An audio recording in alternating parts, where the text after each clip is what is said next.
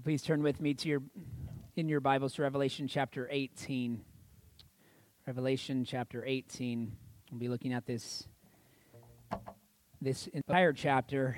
It is a lengthier chapter, but much of it is given in a poetic format, so it certainly looks longer than it actually is by word count. This does reflect, for the most part, a lament, just like we looked at in Ezekiel chapter 30, the lament for Egypt, which followed as well the pattern of the lament for Tyre. About Babylon, we looked at last week, this idea of Babylon and the beast representing the assault of Satan upon the church. And that assault comes through both the seduction of our lustful desires as well as the indulgence of our misplaced fears. And so those threats are not finally removed until they are destroyed by Christ at his second coming. Right? What Babylon represents remains among us to one degree or another, all the way till the end. And so that can really only be a vantage point that a believer has from heaven. It's a perspective that must be revealed to us. Right? And that's what the scripture does. The believer is filled with hope, recognizing that the proper view of judgment is to be taken from that eternal perspective, seeing the end result. Another way to view judgment is through the lens of the unbeliever, and those who will fall under that judgment. Their lamentation here is filled with shock and regret. Right? They weep and they mourn for what they have lost. And so rather than being filled with hope, the unbeliever is filled with angst for the future. And this chapter includes both of those perspectives for us. Right? Those are the only two options. You either view it from the believer's standpoint, which is given to us in God's Word, in his revelation of a heavenly perspective, an eternal perspective to the reality of God's judgment, or you have the option of seeing it from the perspective of an unbeliever. So it illustrates for us the consequences of an idolatrous life, which warns us to flee from the wrath to come. Right, it's a warning for everyone who would hear, who would heed that warning. And so before we read this passage, let's ask the Lord for his help in understanding it. Heavenly Father, we do depend upon you to understand and hear the truth of your word, and even to apply it to our hearts. Lord, we need your Spirit to do a work there. So soften our hearts. Give us eyes to see. Give us ears to hear. Help us to sit under your word, and to be obedient to your word, to not just hear and listen, but to be doers of your word. Lord, we recognize that we depend upon your Spirit for that to be a benefit to us. So we recognize that we can open your word. We can even come to church and be so filled with distraction that it's as if we weren't here. Lord, we pray that wouldn't be the case, that we would devote our attention, we would devote our hearts to your word now, and to be available to listen and apply by the work of your Spirit. So give us faith as we read. For your glory, we ask it in Christ's name. Amen. Let's read Revelation chapter 18. After this, I saw another angel coming down from heaven, having great authority, and the earth was made bright with his glory. And he called out with a mighty voice, "Fallen, fallen is Babylon the Great. She's become a dwelling place for demons, a haunt for every unclean spirit, a haunt for every unclean bird, a haunt for every unclean and detestable beast. For all nations have drunk the wine of the passion of her sexual immorality. And the kings of the earth have committed immorality with her, and the merchants of the earth have grown rich from the power of her luxurious living. Then I heard another voice from heaven saying, 'Come out of her, my people, lest you take part in her sins, lest you share in her plagues. For her sins are heaped high as heaven, and God has remembered her iniquities. Pay her back as she herself has paid back others, and repay her double for her deeds. Mix a double portion for her in the cup she mixed. As she glorified herself and lived in luxury, so give her a like measure of torment and mourning. Since in her heart she says, I sit as a queen, I am no widow, and mourning I shall never see. For this reason her plagues will come in a single day, death and mourning and famine, and she will be burned up with fire. For mighty is the Lord God who has judged her. And the kings of the earth who committed sexual immorality and lived in luxury with her will weep and wail over her when they see the smoke of her burning.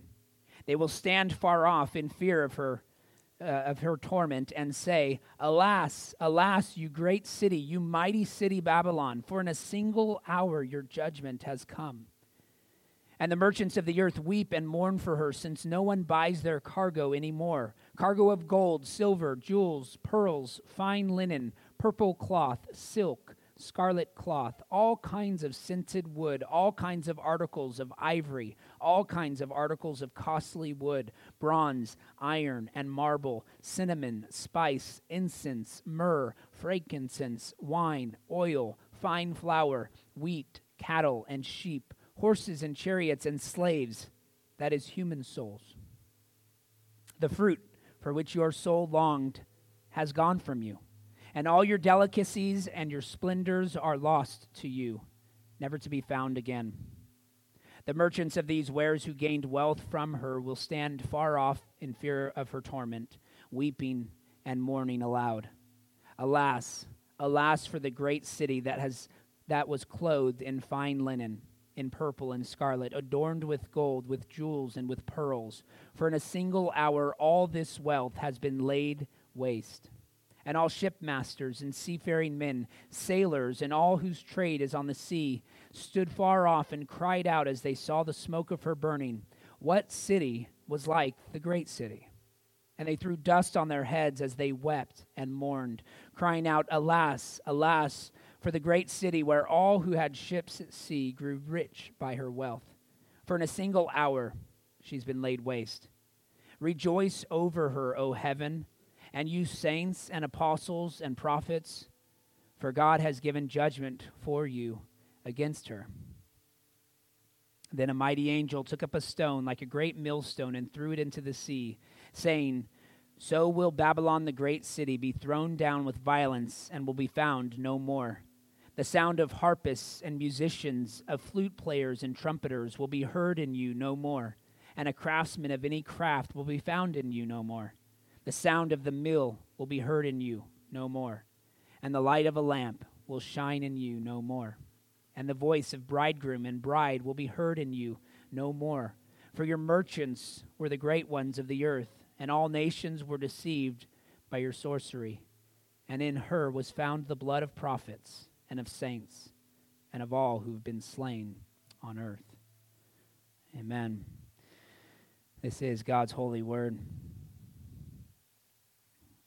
Well, we begin our outline looking at this first section, the first 8 verses, the declaration of Babylon's judgment. The angel that has such great authority here in verse 1, that his glory lights up the whole earth, is probably a Christophany. That's an appearance of Jesus Christ. We know that God will judge the nations through Christ. And so this declaration of judgment seems to have come from Christ here. He is the judge of the living and the dead, as we read in Acts chapter 10, verse 42. And there's plenty of other verses that reflect upon Christ's judgment at the end of time. So glory is a term that's used throughout Revelation exclusively of either God or the Son. And so when it speaks here of this glory that's attributed to this angel, it seems to be most likely referring to Christ. And his mighty voice emphasizes his authority to declare judgment upon this harlot Babylon. And the Babylon, the city, has become this ghost town that's described in verse 10. Verse 2. Fallen, fallen is Babylon the Great. She's become a dwelling place for demons, a haunt for every unclean spirit, for every unclean bird, for every unclean and detestable beast. Instead of the city, it's a reflection on Isaiah's prophecy that speaks of the city becoming nothing more than a place for birds and wild animals. Right? It's talking about the place just becoming inhabitable or uninhabitable. Right? It's a place that's just abandoned by humanity and left for wild beasts and animals and birds, right? Which usually have negative connotations in Scripture. Well, here it takes it to another level. It says this isn't just birds and wild beasts. This is unclean spirits. This is unclean birds. This is unclean and detestable beasts. It's sort of saying that there's a spiritual bankruptcy here represented by Babylon, its abandonment can only be fit for unclean spirits and birds and beasts. And so that's the severity of the judgment that will fall upon Babylon, and it's due to the extent of her influence throughout this age. Right? For all nations have drunk the wine of the passion of her sexual immorality. All nations she had an influence in. The immorality of the nations and of the kings represents their acceptance of Babylon's corrupt practices. The incorporation of her idolatry into the economy. We've talked about the trade guilds and the pagan deities that were associated with the trade guilds. And in order for anyone to cooperate with the economy, to either benefit from that as merchants, they had to engage in this sort of idolatry.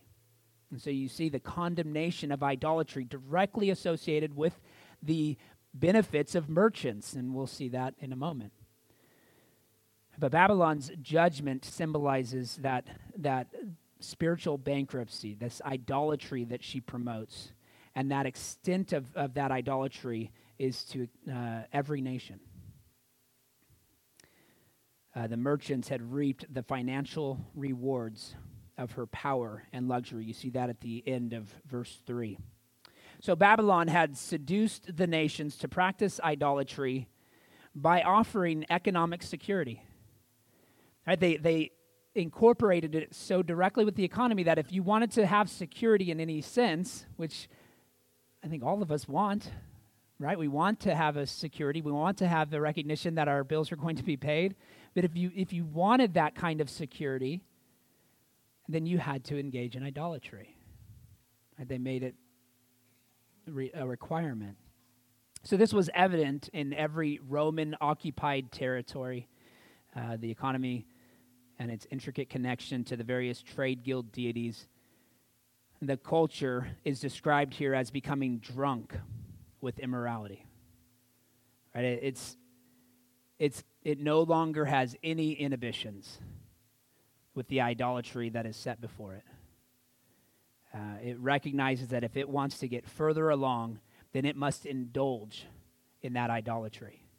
And so it has that numbing effect upon them, just like alcohol. Right? There's this numbing effect if it's overindulged in, so that you begin to have no inhibitions. You begin to sink further and further into the idolatry that you're engaged in. And so they end up having no shame in their idolatry and no fear of the consequences of that idolatry. Right? They're compounding their problem more and more. And then interrupting this declaration of judgment is this brief call for God's people to flee Babylon in verse 4. Right, come out of her, my people, lest you take part in her sins, lest you share in her plagues. If they engage in the corruption of the culture, not only would they participate in her sins, but they would also share in her plagues. Right, they would be punished too, because they have associated themselves with her, with Babylon. They have rejected the Lord.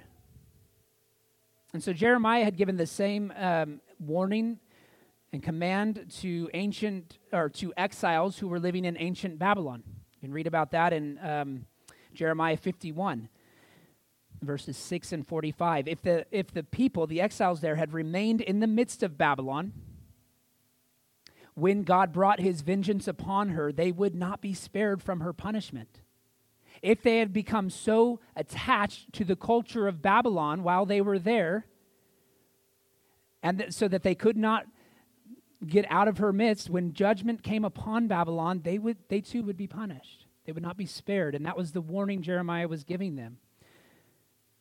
And it's the same danger that Lot and his family faced in Sodom and Gomorrah. Flee. Judgment's going to come.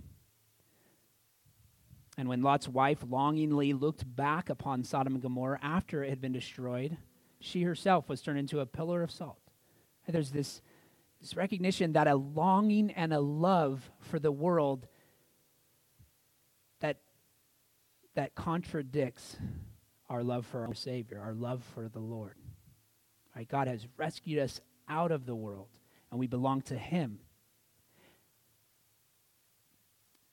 So God has given an account of Babylon's mountain of sin in verse 5. She's about to receive her due penalty, and she would receive payback that is in direct proportion to the evil that she stirred up for the world.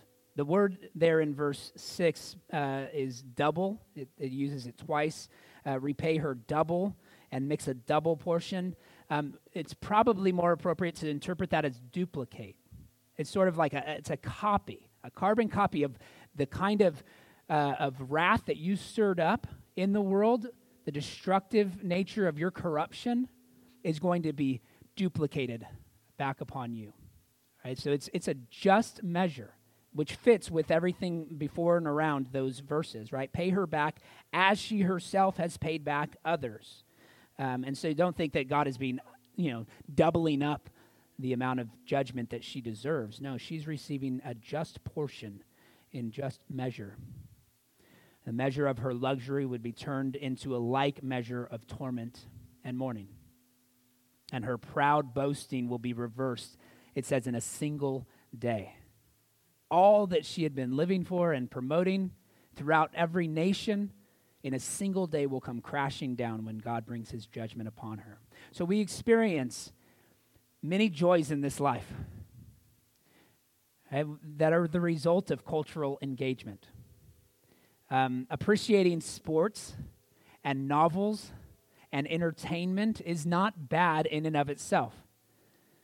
You do not have to deprive yourself of culture in order to honor God. Nor should you feel restricted to listening only to Christian music, only reading Christian books, only watching Christian movies, only cheering for Christian athletes, only drinking Christian coffee, only eating Christian food. That's not your requirement. Only voting for Christian politicians? I'm probably stepping on some toes now. Right? If there were no value whatsoever in secular culture, then we could say, yes, that's how we should live. We should simply create an enclave, a holy huddle of believers and just supply everyone's needs within that huddle. That's not how we live. That's not the example we have in Scripture of how we are to live. Right, what comes under judgment is not the enjoyment of the physical world, it's the enjoyment of the corruption of the physical world. It's the enjoyment of the sin that is promoted by the physical world. So we can appreciate the talent, we can appreciate the skill, we can even appreciate the political leadership that's exhibited in the world, even by those who do not acknowledge the God who gave them those gifts and talents. God's common grace, the grace that is common to all mankind, ought to be appreciated. I think it's natural for us to appreciate that common grace that we see. But there's a difference between appreciating God's common grace and appreciating the corrupting of that grace. Right? There's a difference between glorifying the gift and glorifying the giver of that gift. So notice who God calls to come out from Babylon in verse 4. Come out of her, my people. Now, only those that God has set apart as his own chosen people are called to flee Babylon. and to refrain from taking part in her sins. Those who have been called by God are also called to follow him out from the world's corruption. And so this is not a call to isolate ourselves from the world. It's not a call to hole up in a bunker and wait for the apocalypse. We are to be witnesses to the world, as we already saw in chapter 11, verses 3 through 7, an example of the church being a witness to the world without being compromised by the world, without falling in love with the values of the world. We can still show love to the world and have compassion for her and weep over the sin that she has chosen. And so we can participate in this world without adopting the sinful values and the corrupt principles of this world. It can be in the world and not of it. Jeremiah exhorted the Babylonian exiles to engage in the life of the culture. This really shocked me the first time I noticed it, which I'll admit was not until seminary. How many times can you read a book and just not catch things, right? God's word is always showing greater depth. Well, Jeremiah 29, verses 4 through 7 says, "Thus says the Lord of hosts." He's speaking to Babylonian exiles here. Jeremiah is prophesying to Babylonian exiles to engage in the life of the culture. He says, "Thus says the Lord of hosts, the God of Israel, to all the exiles whom I have sent into exile from Jerusalem to Babylon, build houses and live in them.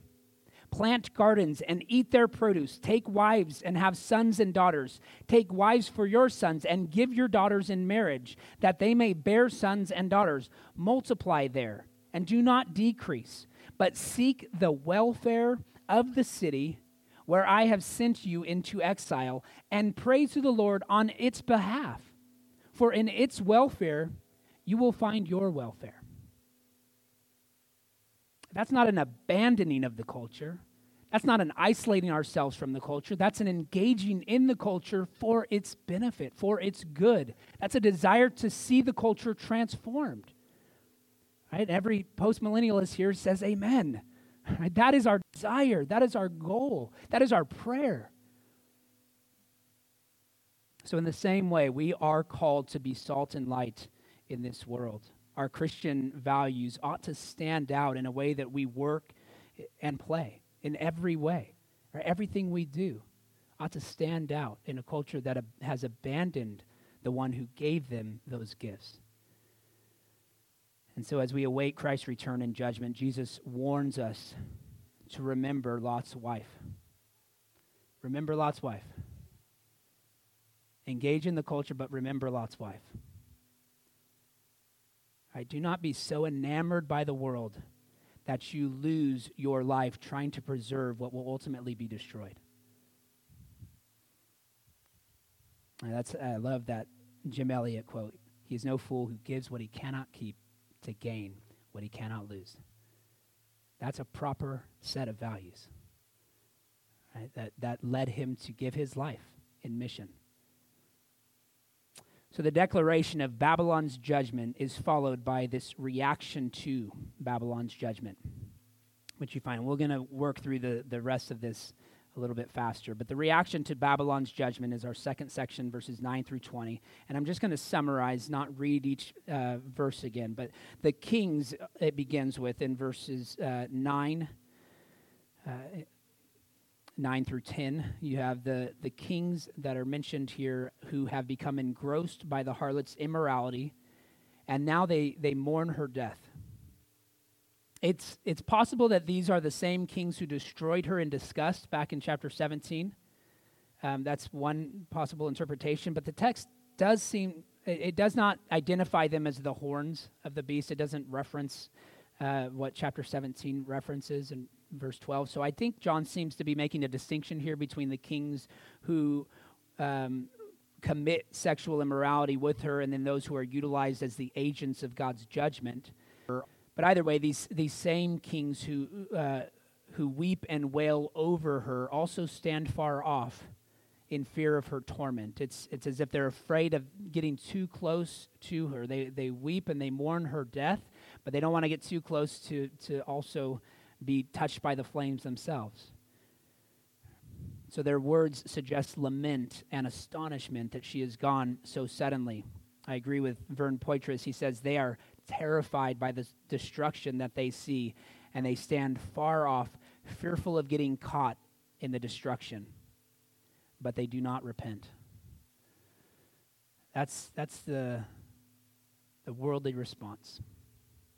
To see the devastation, to be filled with despair of the loss,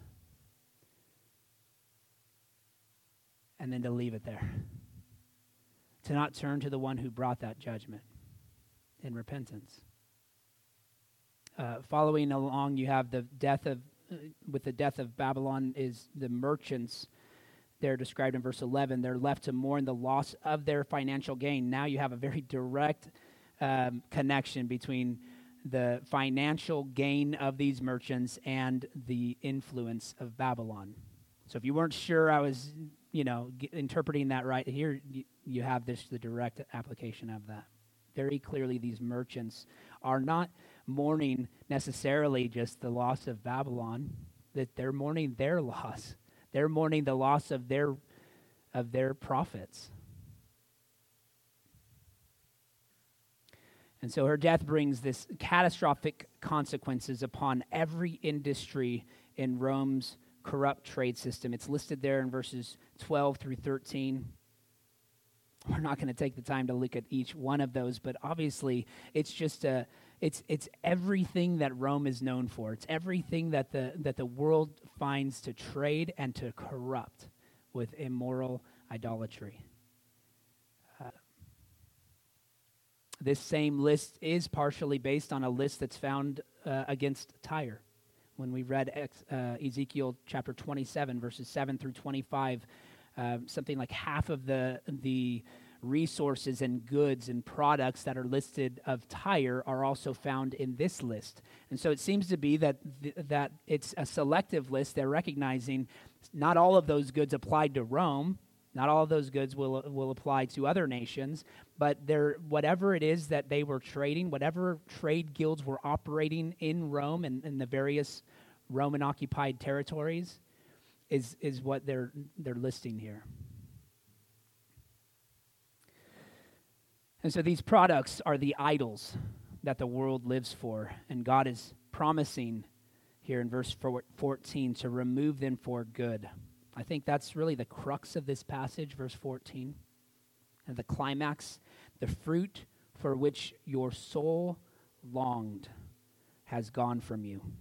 And all your delicacies and your splendors are lost to you, never to be found again. Notice it doesn't say the fruit that satisfied your soul. It's the fruit that your soul longed for. There was this continual, ongoing pursuit and longing for satisfaction that could never be achieved by any of these idolatries. All your delicacies and your splendors are lost to you, never to be found again. So just like the kings, these merchants stand far off from Babylon's fire, fearing her torment. They weep and they mourn and they lament her swift death. As I've already mentioned, obviously the parallels here with Tyre. You also have parallels with Jeremiah and the judgment that is prophesied on Babylon. And clearly you have parallels with the original audience in Rome.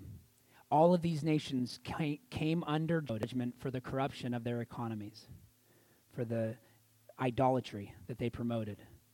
The devastation these nations experienced is a foreshadowing of the devastation that awaits the world system upon Christ's return.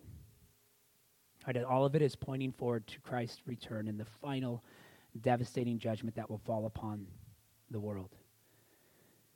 Well, it concludes with a reference to the sailors in verses 17 and 18. All shipmasters and seafaring men, sailors, and all whose trade is on the sea stood far off.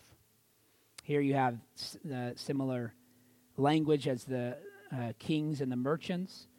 There's bitter lamentation. There's a few more aspects of their mourning that are listed there in verse 18. But really, it's the same language. They're shocked about the sudden death of Babylon. They mourn the loss of their own riches and resources that Babylon provided. And then you read in verse 20, this idea of rejoicing over her, O heaven, and you saints and apostles and prophets, for God has given judgment for you against her. It's a bit unclear who is speaking in verse 20. The ESV really includes it with the words of the sailors. However, I think it's more appropriate, or it makes more sense, if those words reflect that of the angel or the voice that came from heaven earlier in the passage. So it's getting back to that. But either way, even if it's the merchants recognizing that what is cause for lament for them is cause for rejoicing for those in heaven, the end result is that it's a recognition that those who are believers, those who are in heaven, are rejoicing over the result of Babylon's judgment. The death of Babylon is cause for lamentation among the unbelieving world, but it's a cause for rejoicing in heaven. And we'll see the believer's reaction to the death of Babylon in the next chapter, chapter 19, in the beginning of that. They'll rejoice and they'll praise God who put an end to her immorality, which is precisely what verse 20 exhorts them to do. So the world's reaction to the loss of their God shows us what false repentance looks like. They mourn over what they have lost. They are not driven to God in their sorrow. In fact, they're simply driven to stand a little bit back so that they're not harmed as well. That's as much as that's as far as it takes them. They're not driven to despair because they are driven to despair because they have lost what is most precious to them. And Paul calls this worldly grief in 2 Corinthians chapter 7. It's a worldly grief that stands in sharp contrast to a godly grief. For godly grief produces a repentance that leads to salvation without regret. There's no sense of loss. In fact, everything that once was counted as gain, I now count as loss for the sake of Christ Jesus. It's dung. It's garbage. There's no profit in it anymore. And yet we find ourselves oftentimes snooping through it once again. Drawn to the stench. Anyone is capable of lamenting, and everyone mourns their losses, but only those who are genuine believers mourn their sin as an offense against God. And this repentance is always accompanied by faith that brings salvation.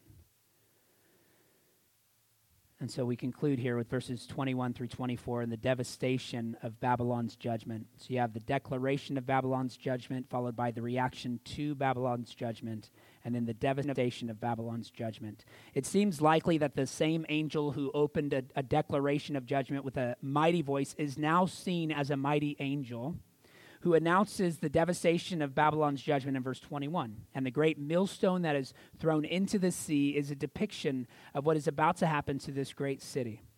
The musicians will be silenced, craftsmen will disappear, mill workers will have nothing to mill. There will be silence. The lights will go out, marriages will cease, because the economy had been overrun with corruption. And she had devoured the prophets and the saints and those who were slain on the earth. So Babylon served the beast by attempting to seduce and entice the saints with temptation. She was responsible for the economic and social hardships that believers face in every age. But she will receive her just reward. Babylon's immoral music will be silenced forever while heaven is filled with the sounds of praise, as we'll see in the next chapter. So Greg Beale says, Babylon, who removed the joys of life from the saints, will have her own pleasures taken away. The judgment of idolatry serves a deeper purpose than the display of God's justice and power. It also serves to point us to the grace of God in Jesus Christ. This is something so So many people have failed to understand.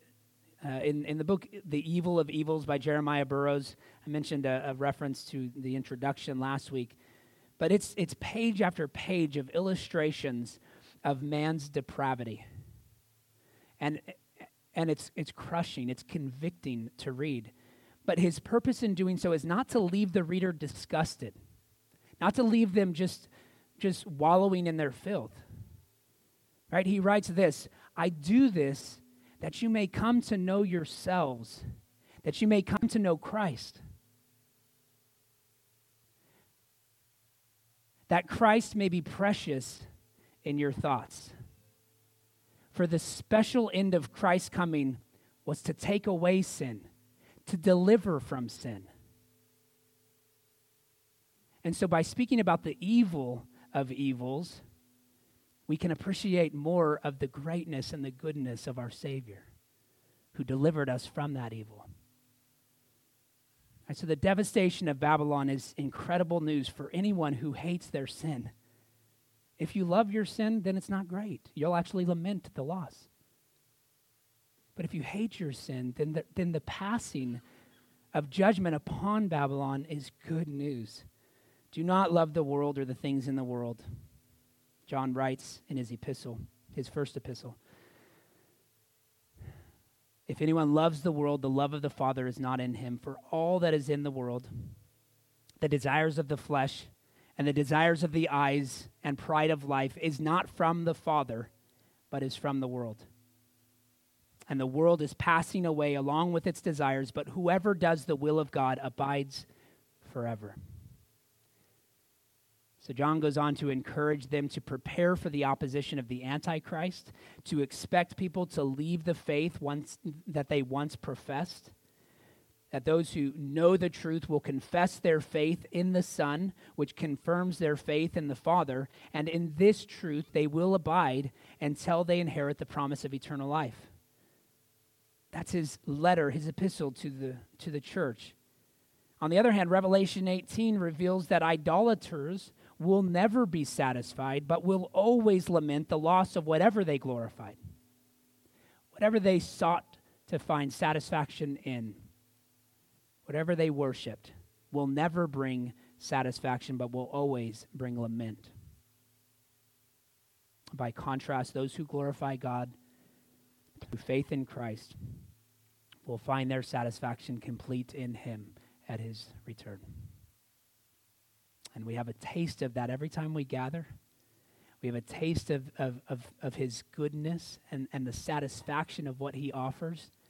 And yet we recognize that we're not home, that we remain exiles in this world. And so we don't isolate ourselves from the world. We witness to the world without falling in love with the world's values. So let this chapter both warn you and exhort you to follow Christ and his example. Let's pray. Heavenly Father, we thank you for your word. We thank you for this vision.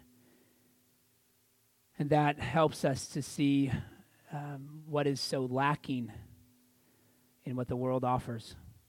We are drawn to it. We are tempted by it. And yet it never satisfies. It always leaves a longing for more. And Lord, that longing can only be satisfied in Christ.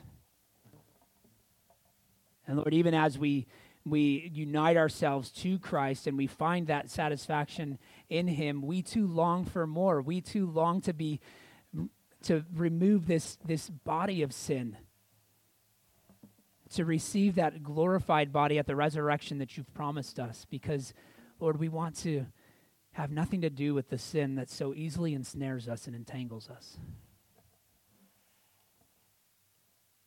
Lord, as your people, enable us to come out from Babylon, enable us to come out from the corruptions of the world and its values, and yet to still maintain an interest in the world as witnesses to her,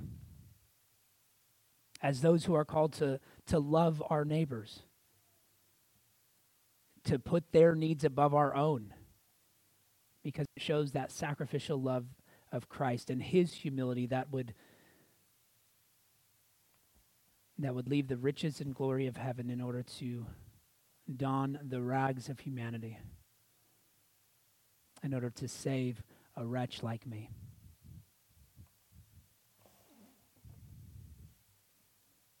Lord, may